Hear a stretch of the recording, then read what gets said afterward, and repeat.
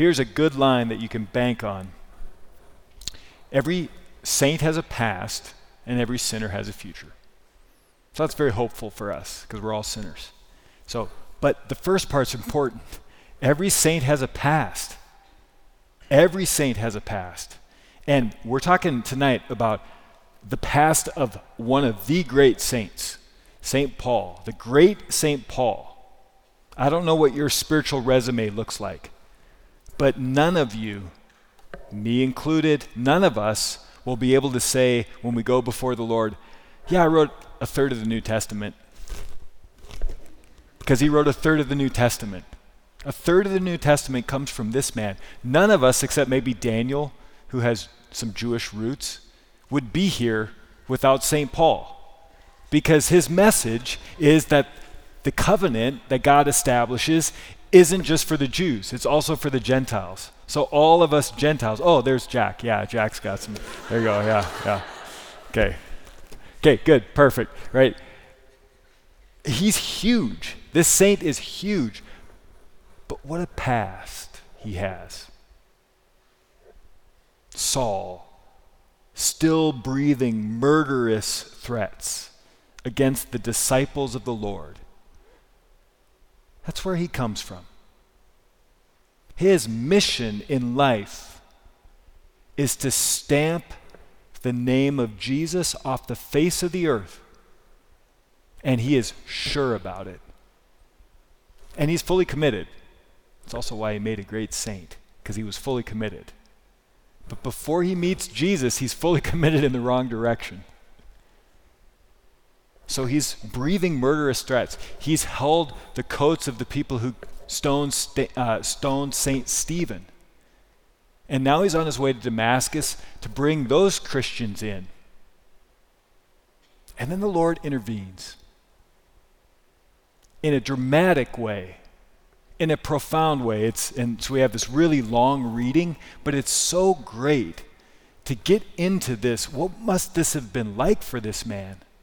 This man who was so sure that he was doing the right thing, who's zealous actually, zealous for God. He's zealous for the law, and he thinks he's doing the right thing, and then Jesus comes and upsets everything in his life, completely blows it all apart. And boy, sometimes that's really necessary.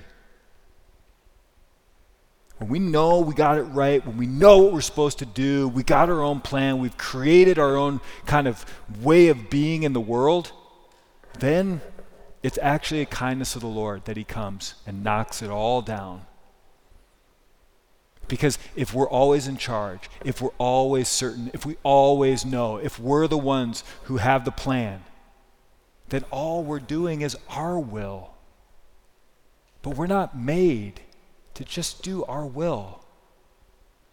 Our will, which is good, to the extent that it's taken up into God's will, that's the point. Thy kingdom come, thy will be done. And so Paul had to learn it. And it was dramatic. His history is huge. So the Lord intervenes, wrecks everything, and then opens him up to grace, opens him up to a world that he wasn't living in, a world where he could rely on the love of Jesus.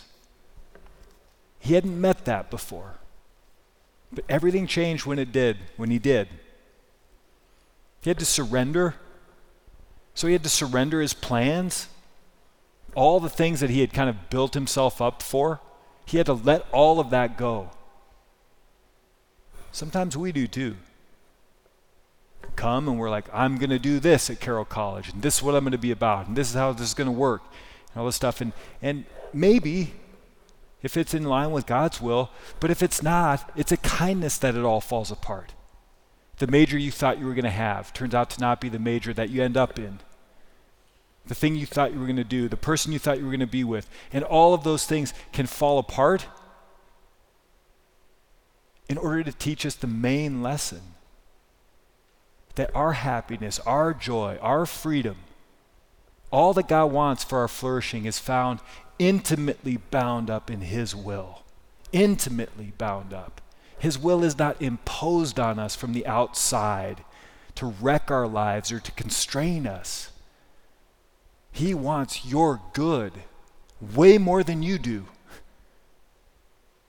And so if he sees you going down a path that's not going to lead you to that good, it's a kindness that he intervenes. It's a kindness that it all falls apart in order to lead us back to the much more important thing, that he is the one in charge and that he's drawing us into his plan, which is for our great good.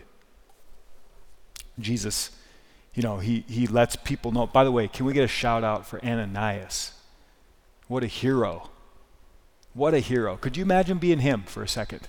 Imagine being him. So he's a committed Christian. He's a good prayer. The Lord appears to him in a vision. He's very informed.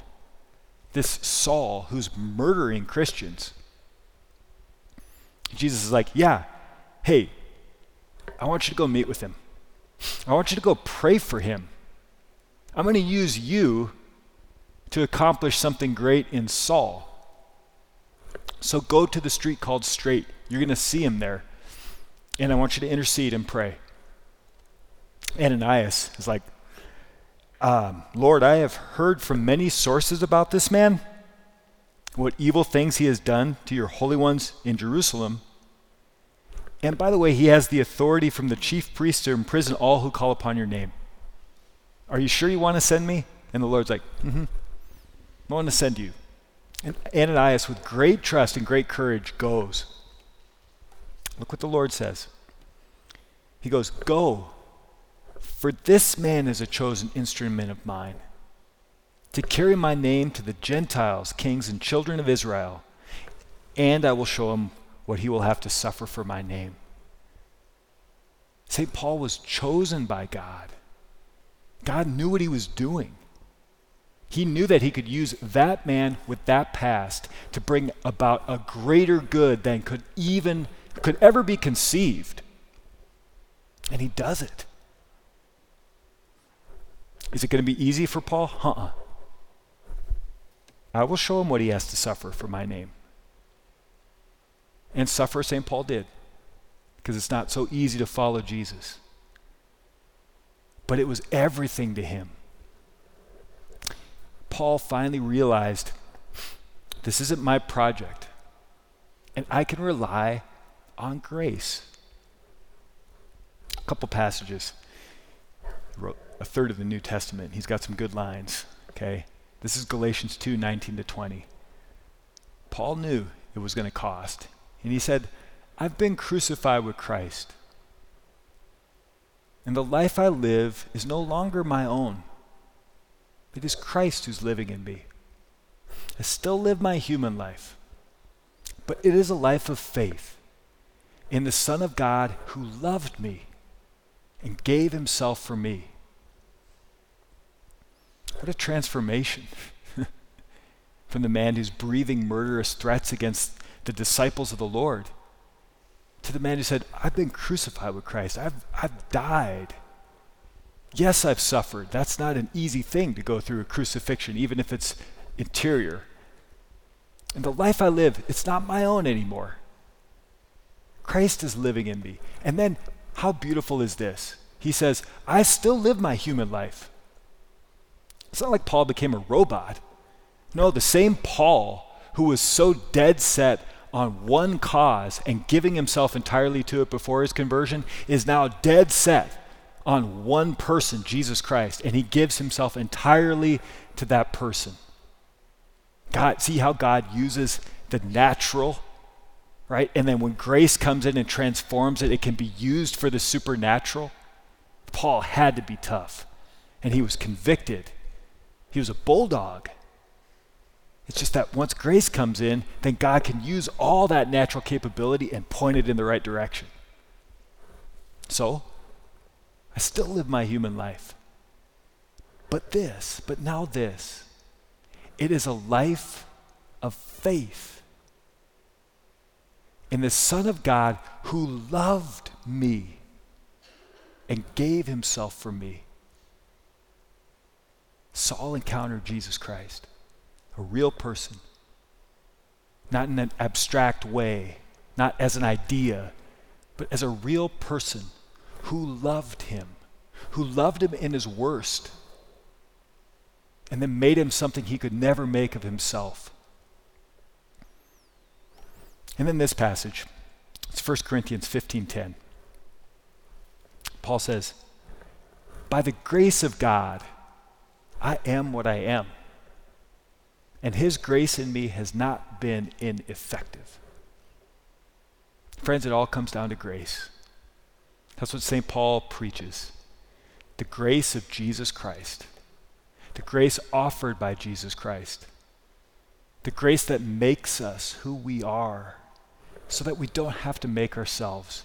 How exhausting is that effort to make ourselves when Jesus, who loves us, who knows us, says, I'll make you. I'll make you. Well, by the grace of God, we are who we are.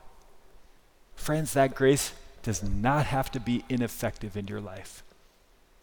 Say yes to it with great simplicity and with great trust, as St. Paul did.